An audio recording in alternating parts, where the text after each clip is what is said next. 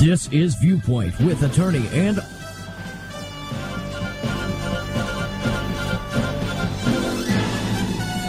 This is Viewpoint with attorney and author Chuck Crismier. Viewpoint is a 1-hour open-line talk show confronting the issues of America's heart and home. To express your viewpoint, please call 804-754-1988. That's 804-754-1988. And now, with today's edition of Viewpoint, here is Chuck Crismier. Dr. Peter McCullough was warning Americans of the biggest health public crisis that he can imagine. In an interview, the famous doctor, Peter McCullough, charged that media and government censorship related to COVID-19 treatments have caused untold harm, contributing to many deaths. According to the interviewer, what he said was incredibly important. Censorship that has suppressed for 2 years information on safe and effective early treatment and censorship on vaccine safety has led to large numbers of deaths, hospitalizations, and permanent disability, said the doctor. There is no bigger public health crisis than the impact of censorship in COVID-19. Think about that statement. There is no bigger health crisis than the impact of censorship on COVID-19. Why won't they let the vaccine injured people tell their stories? Why won't they do that? Why have they suspended the account of Senator Ron Johnson of Wisconsin in early November after he posted video of a roundtable event with a panel of medical experts and vaccine-injured people discussing vaccine mandates? Once again, Big Tech is censoring the truth, said Senator Johnson. Why won't they let the vaccine injured tell their stories and medical experts give a second opinion? Why can't we discuss the harmful effects of mandates? Question: what is a conspiracy? What is a conspiracy? Is this a conspiracy that is combining people together, or groups or government agencies or whatever, combining them together for whatever purpose they may have to prevent proper medical treatment, to prevent alternative medical treatment that has apparently very good results? Why is it that famous doctors now are risking their reputations to come out? Are they conspiring together against legitimate government, against Dr. Fauci and against the CDC and against Pfizer and J&J and Moderna? Is there a conspiracy here? And what's the difference between censorship, a conspiracy, or those who confederate together, or those who collude together? Or how about those who connive together? Do those words all mean the same thing? Or do they each work somewhat in concert to present an understanding to all of us of what really is taking place? And if you say, as we just suggested here on the program, that those things really are taking place, have you then become part of a conspiracy theory? And what is a conspiracy theory anyway? Today on Viewpoint, we're going to delve into this area. It may be an exercise in vocabulary. It may be an exercise for some in, parsing the words and, carving up with a scalpel some of the meanings of the words. But I think it's important for us to understand, or at least have a conversation concerning these things, because our lack of understanding concerning these things is actually contributing to more and more disharmony and distrust in our country. And disharmony and distrust also lay the foundation for chaos and even potential violence. When the legitimate forms of government do not perform their task legitimately, when the legitimate arms of medicine have ulterior motives as to why they're going to do something or not allow something else, what does that do for the trust of the people? What does that do for the trust of our institutions? You see, when we talk about such words as conniving and conspiring and confederating and colluding and censorship and so on, what we're really talking about in the long range is trust. Trust is very hard to build. But once it is lost, it is almost impossible to regain. And so today on Viewpoint, we're going to rush in where angels fear to tread in discussing this very, very difficult subject.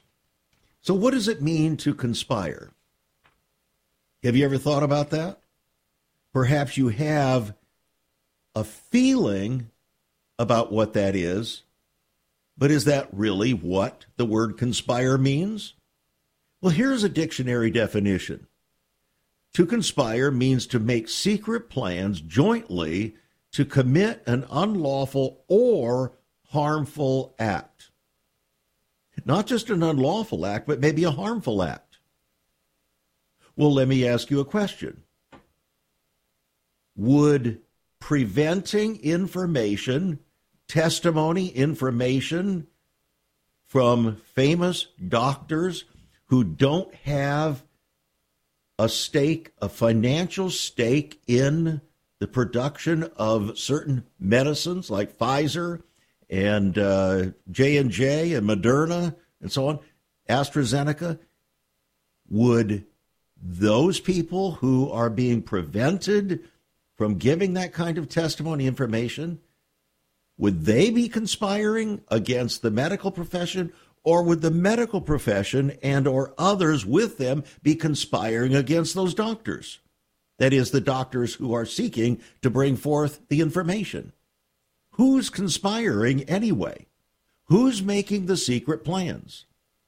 Well, when Dr. McCullough comes out very boldly, obviously that's not very secret. It's bold. When the founder of the mRNA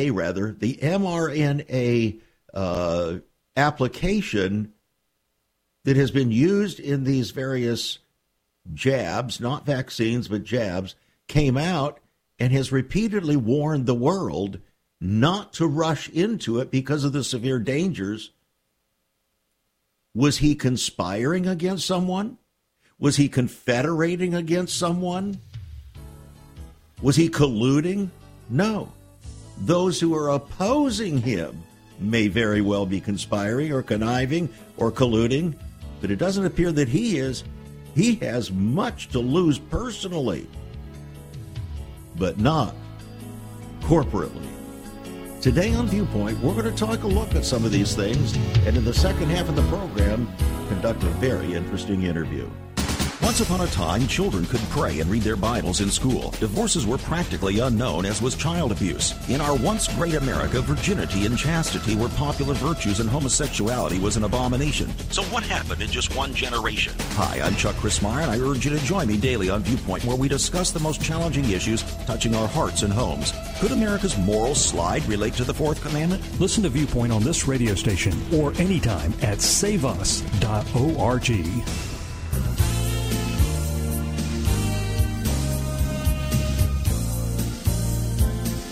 Was there a conspiracy on January 6th by Donald Trump or anyone else on his behalf or in his staff to control the government, to take over the government of the United States illegitimately? To perform a revolution?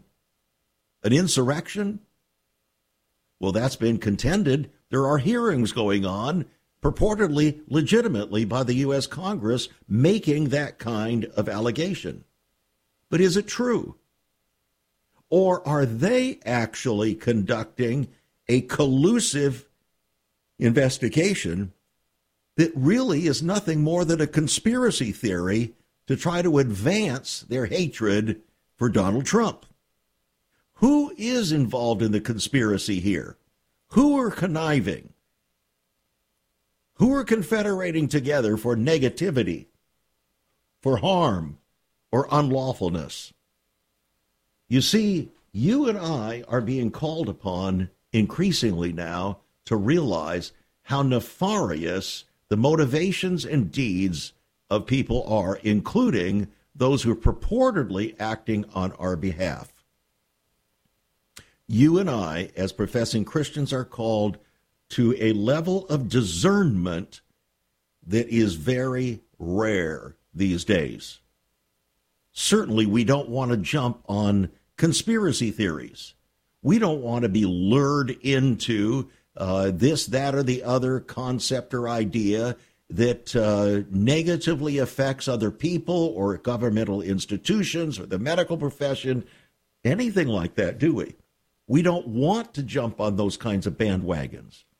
But neither do we want to be absorbed by false representations under color of law or under color of authority or legitimacy or institutionalism that themselves are false and have ulterior motives, that is, secondary motives other than what appears on the surface in their contentions.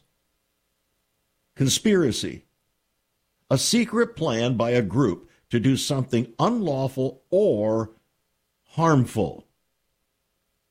Unlawful or harmful. A conspirator, a person who takes part in a conspiracy. I trust that neither you nor I or any of us listening to this program are involved in any kind of conspiracies or unlawful confederations or conniving together. The word connive itself does not have a very good feeling about it, does it? It doesn't have a reputation that seems honest and true and just. And to conspire together, my goodness, that word certainly has a very negative connotation, doesn't it? But how about the word collude? They colluded together. That itself doesn't have a very good sense about it, does it? All of these words seem to imply in their very use something that is not respectable, either illegal or not respectable, something that we don't want to be involved in. I went on the internet to ask a question, for instance, what's the difference between collude and conspire? Collude is to act in concert with. To conspire, while conspire is to secretly plot or make plans together, often used regarding something bad or illegal. So the colluding is the act to act in concert. But then the conspiring is the secret plot to do something bad or illegal. So actually, you can collude to conspire. You can conspire to collude. And everybody has their respective reasons why they would do it. Here is a statement in a legal case.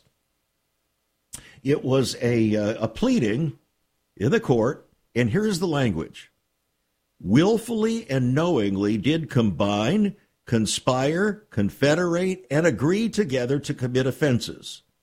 Willfully, knowingly did combine, that's colluding, conspire, confederate, and agree together.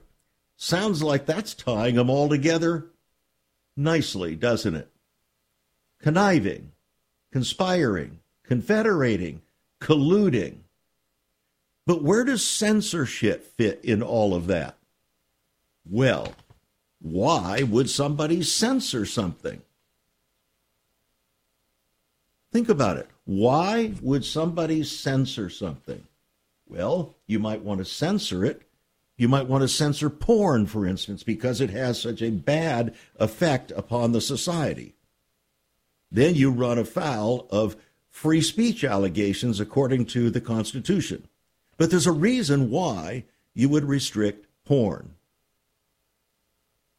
But how about restricting knowledge about, say, medical treatments that are used in other countries or have been used for dozens of years successfully without hardly any kind of negative responses? Why would you want to censor that kind of information? Why would you want to prevent it from coming out into the public? Why would you do that? You see, we have to ask the question, why?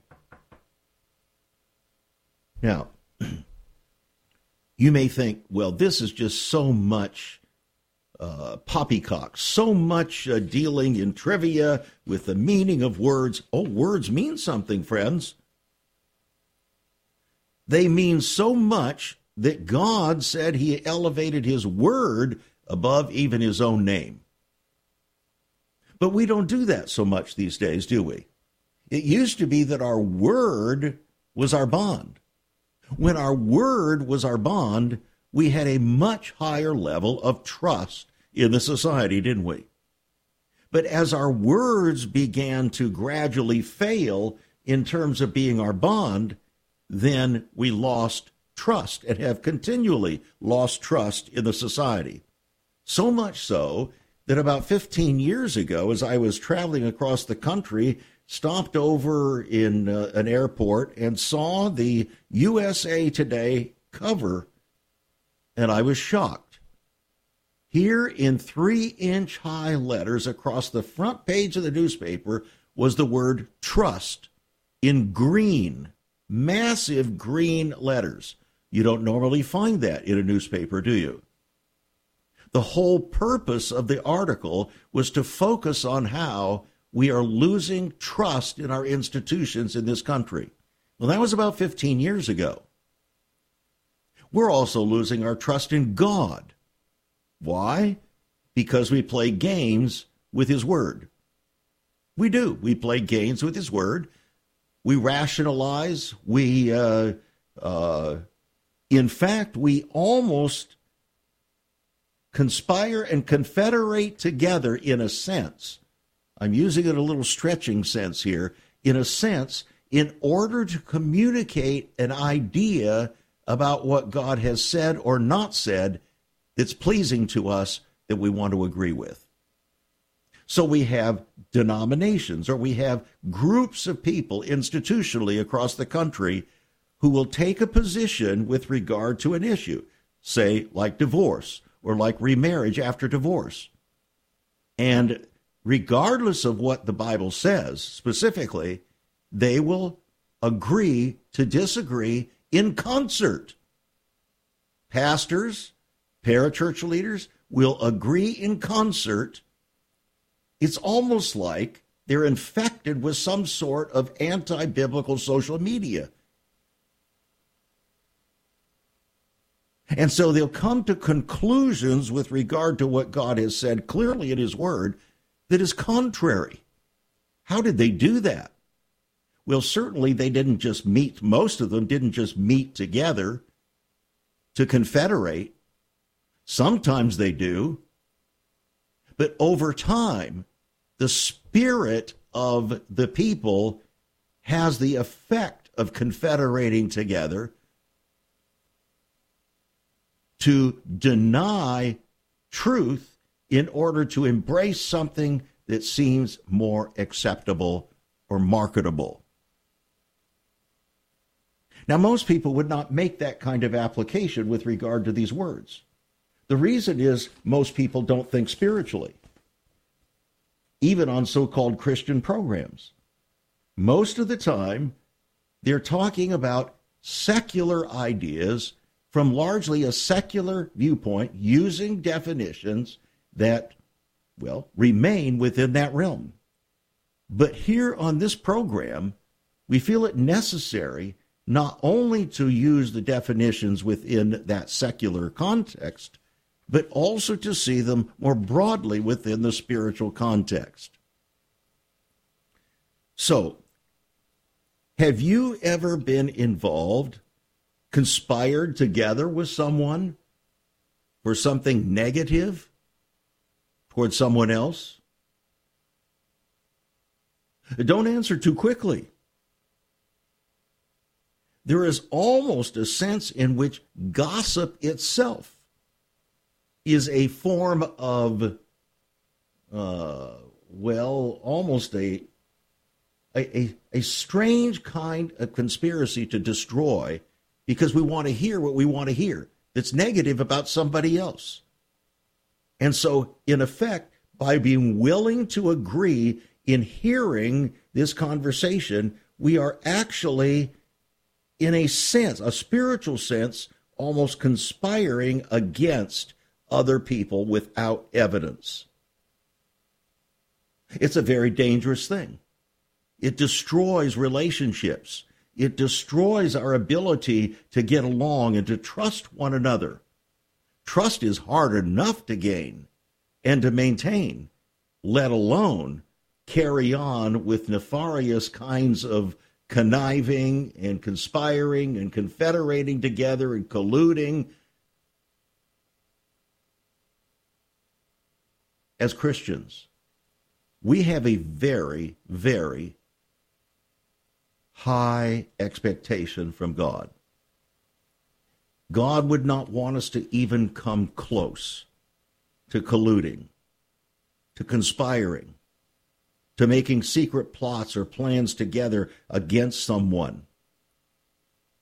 Unless, of course, it was so dangerous to the group. Dietrich Bonhoeffer, got involved in such a conspiracy against Hitler. He was willing to take the risk, realizing that the intended results from Hitler, if something didn't intervene, could be disastrous to millions in the entire earth. He lost his life as a result. He was hung just before World War II was concluded. So as we talk about this matter of censorship and conniving and conspiring, confederating, colluding, and conspiracy theories, we need to understand that there is much going on in our world today that we need to be sensitive to.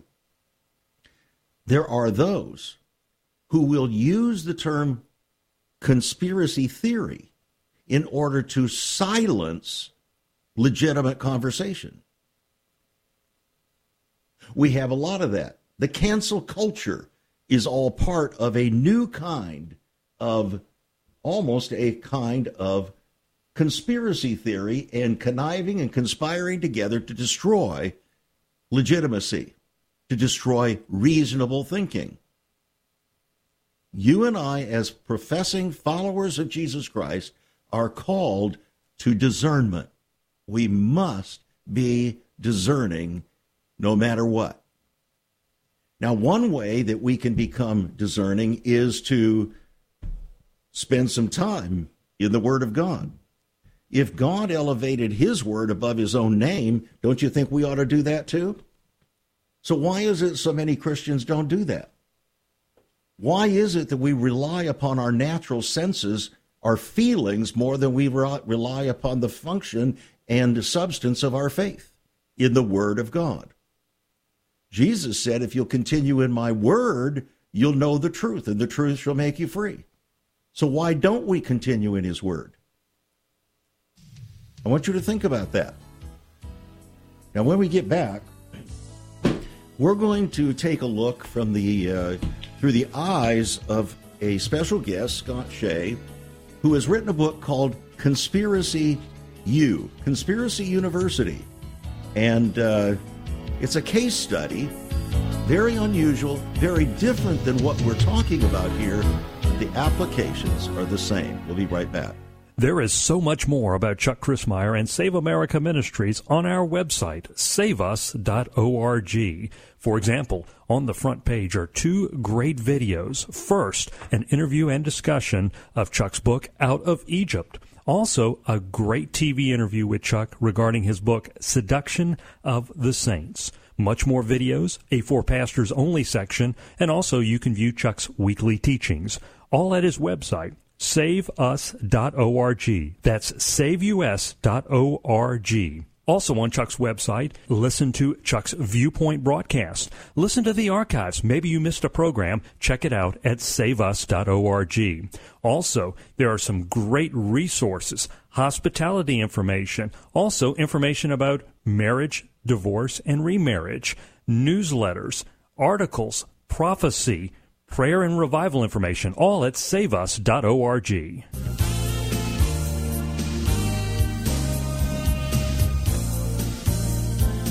Welcome back to Viewpoint. I'm Chuck Crismier. Our special guest today is joining us. We'll be welcoming him in just a moment with his book, Conspiracy You, a case study concerning a famous American university and what's going on there as an illustration of what's happening elsewhere throughout American higher education. It's Northwestern University, our special guest's alma mater, which he says is a jewel of American academia, has enabled some of its professors, though, to openly promote conspiracy theories. These conspiracy theories are the direct descendants of far left or far right conspiracy theories that should have been discredited long ago, he says. Sadly, many academics can no longer even identify conspiracy theories. Professorial proponents insist that far from being conspiracy theorists, they are brave truth tellers. Conspiracy theories, he says, are tightly linked to political propaganda and totalitarian ideologies, and usually demonize certain groups. And they're being peddled at Northwestern University, an institution that in principle is committed to the highest academic standards, but that's not all. I want you to understand, as a foundation for our conversation here today with Scott Shay, he is informing us of the motto of Northwestern University. It comes from Philippians 4:8, a passage that my dear mother taught us kids when we were in our early childhood. Here it is. Finally, brethren, whatsoever things are true, whatsoever things are honest, whatsoever things are just, whatsoever things are pure, whatsoever things are lovely, whatsoever things are of good report, if there be any virtue, and if there be any praise, think on these things. You say, well, why in the world would he want to use that if indeed Northwestern University is sponsoring and encouraging professors to openly promote conspiracy theories? That's exactly the point. Maybe it's crass hypocrisy. So, joining us today, Scott Shay with his book, Conspiracy You. Scott, it's good to have you on the program. It is great to be here. Thank you, and a privilege to be with you. Well, I'll tell you, just so you know, we spent the first half hour of the program talking about a number of words that have somewhat familiar and similar kinds of implications. Connive, conspire, confederate, collude, coupled with censorship and conspiracy theory.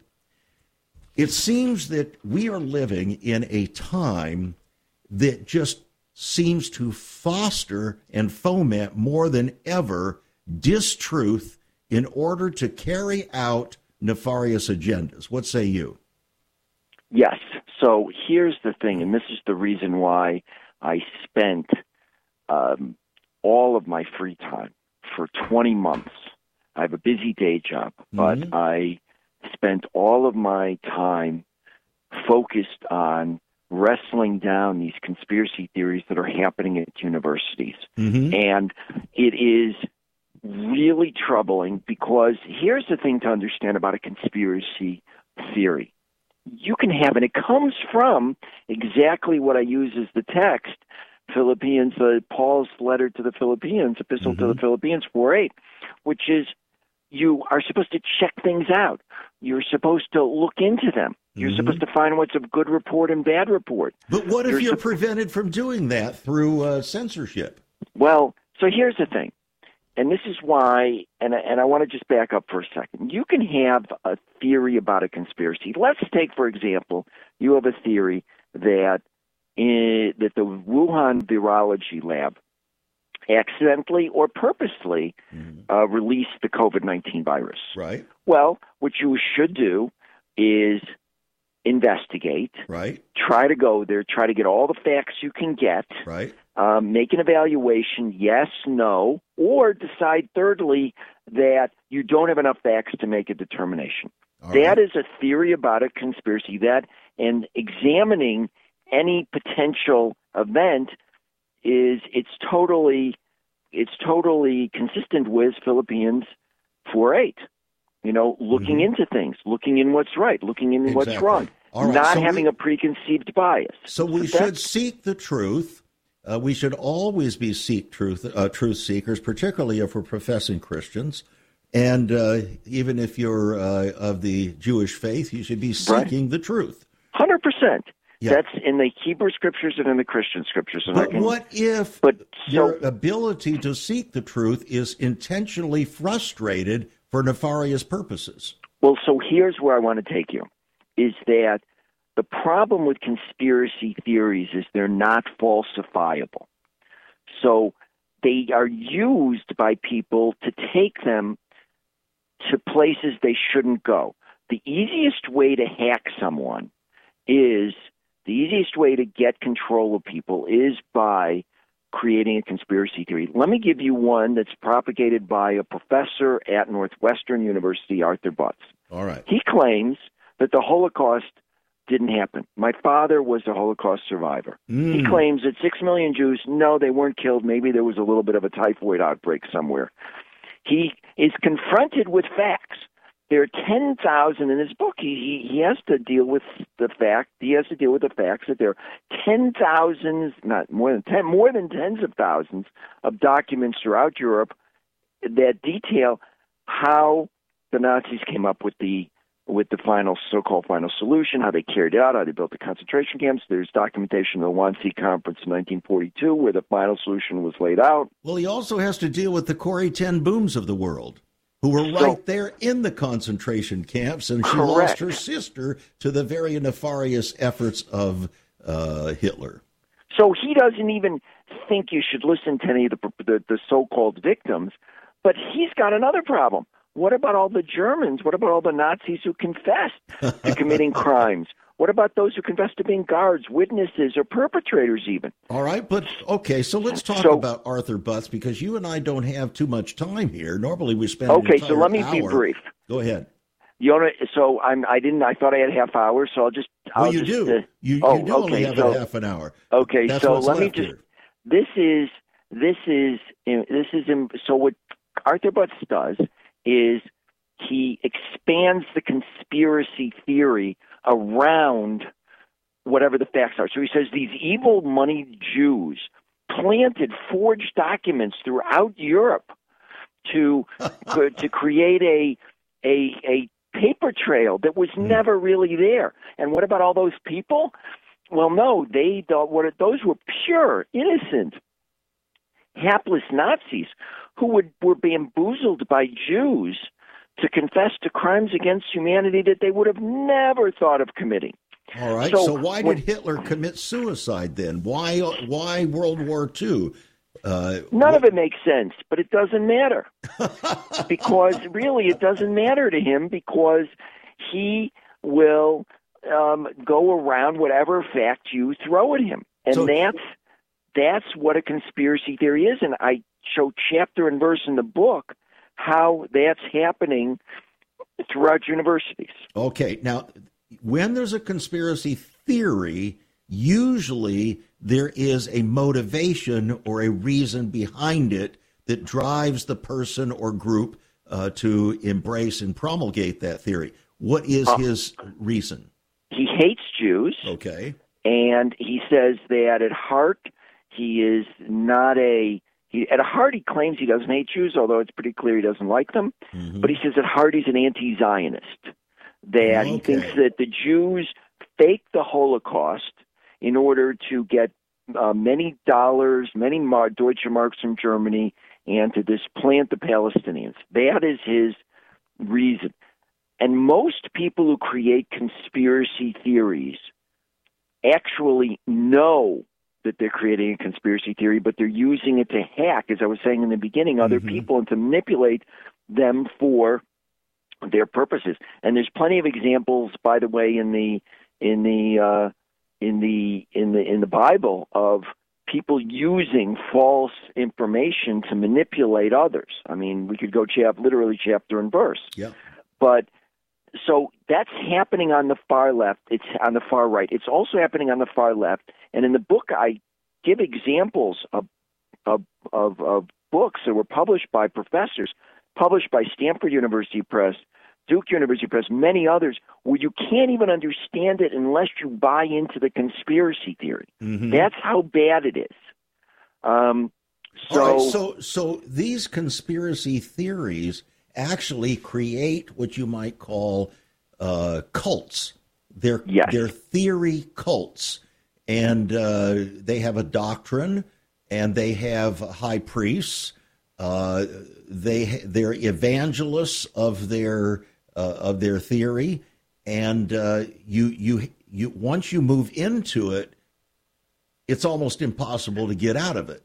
It's actually you're getting to the point that I do make in the book, was it's actually idolatry. Okay.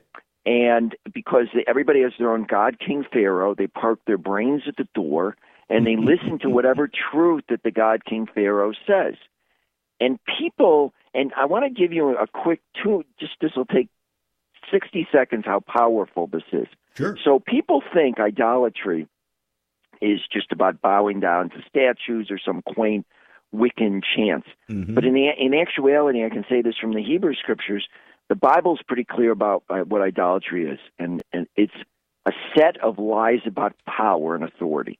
It's about ascribing super authority and superpowers to finite beings, God, King Pharaohs, or dictators, or Stalins, or Hitlers, and by making them the avatar, the sole spokesperson for the idolatrous god. Yeah, that's true. They use themes like poetry, power, of a secret army, secret informers, and of course pageantry and myth. And so, how did Stalin order a quarter, all the kulaks killed, starve a quarter of the Ukraine, send tens of millions of people to the gulag, and nobody questioned him? I mean, and the same thing that Hitler did, Mao did, Stalin, Pol Pot, the Assad family, the Kim family. Sadly, I can go on and on a macro level. We're going to have to pick up on this after the breaks. Hang that in your mind right now. Friends, the book, Conspiracy U, it's a hardbound book. Yours for $25 on our website, saveus.org. That's saveus.org. Give us a call, 1-800-SAVE-USA. Fascinating case study. We'll be right back. Have you ever considered what the early church was like? Many people are developing a heart longing for greater fulfillment in our practices as Christians. A recent study showed 53,000 people a week are leaving the back door of America's churches in frustration. What is going on? Why has there not been even a 1% gain among followers of Christ in the last 25 years? Could it be that God is seeking to restore first century Christianity for the 21st century? Jesus said, "I'll build my church." Is Christ by His Spirit stirring to prepare the church for the 21st century? The early church prayed together and broke bread from house to house. They were family, and it was said by all who observed, "Behold how they love one another." Incredible. But the same can be found right now. Go to saveus.org and click Cell Church. We can revive first century Christianity for the 21st century. It's about people, not programs. It's about a body, not a building. That's saveus.org. Click Cell Church.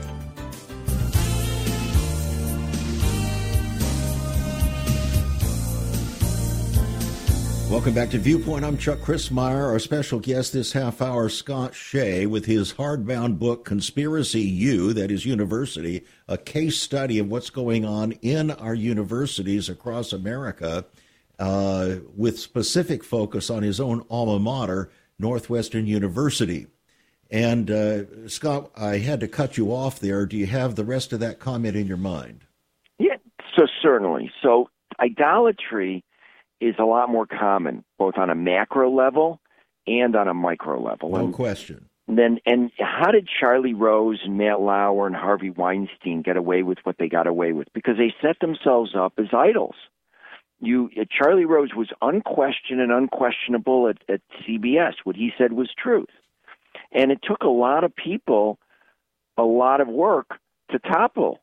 Essentially to topple him as an idol and to topple Harvey Weinstein, because Harvey Weinstein had super authority, just like he didn't have super authority to invade a country or to kill millions, but he did have super authority over people's careers. Well, we had the same thing go on with the governorship of New York and his brother in CNN. So all of that, there are quasi-idols out there. Yep. But, you're coming from a Jewish perspective.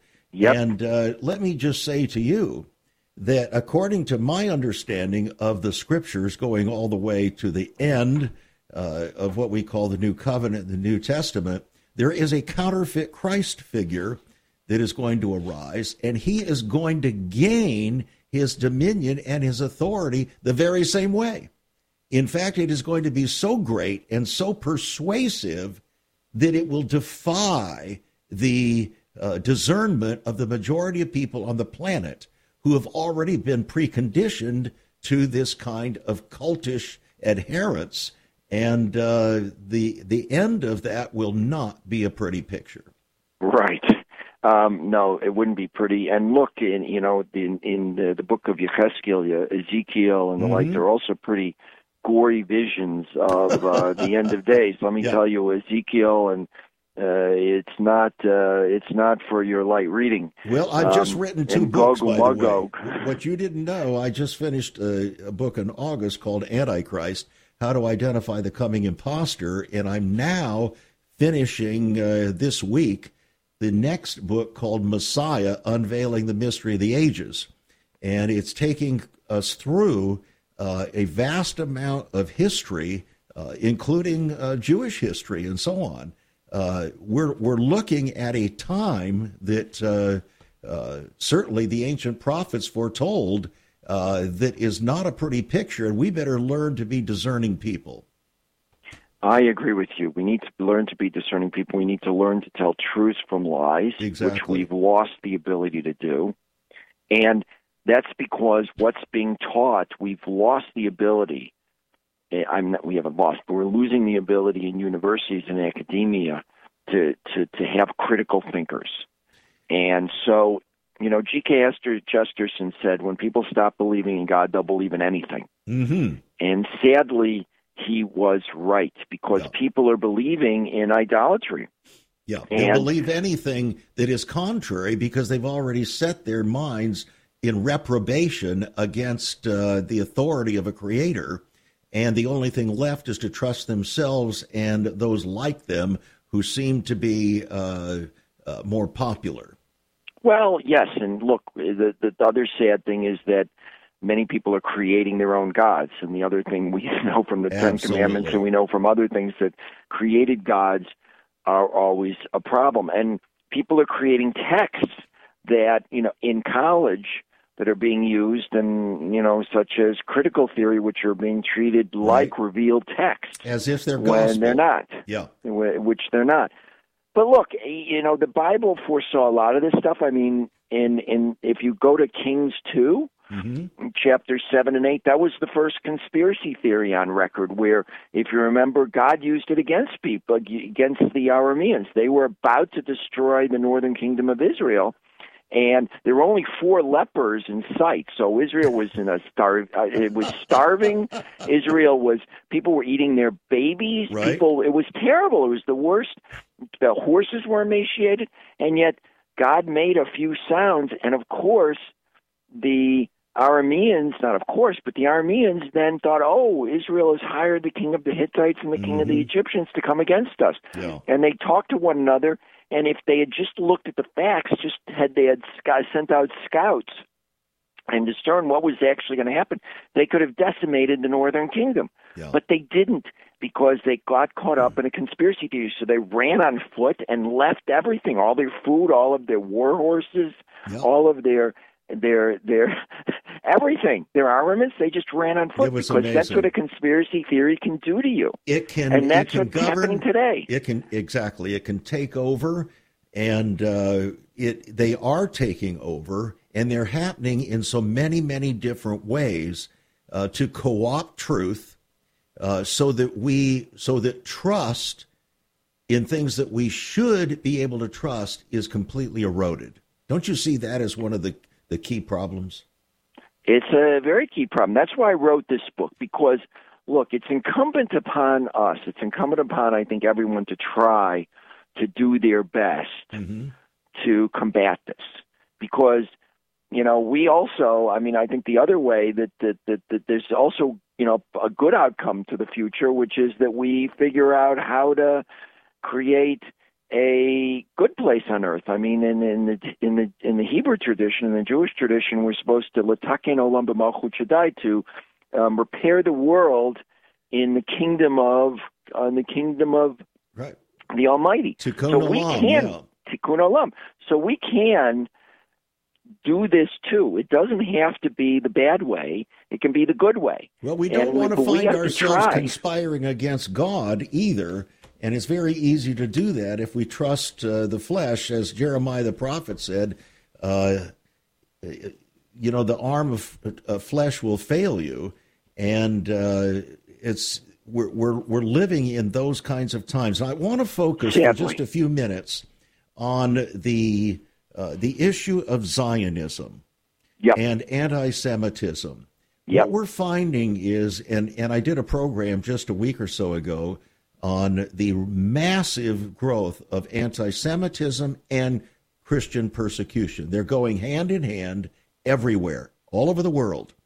And what we're finding is that these, at least in the States, are coming from America's universities. Why? Well, look, the Middle East are really the Middle East is a place where there are many indigenous peoples. There have been Christian peoples that have lived in the Middle East since 100th year after Paul. And have virtually been eradicated. They've been virtually eradicated from Iraq, from Syria, 100%. From places, Persia, where they were key citizens. Yep.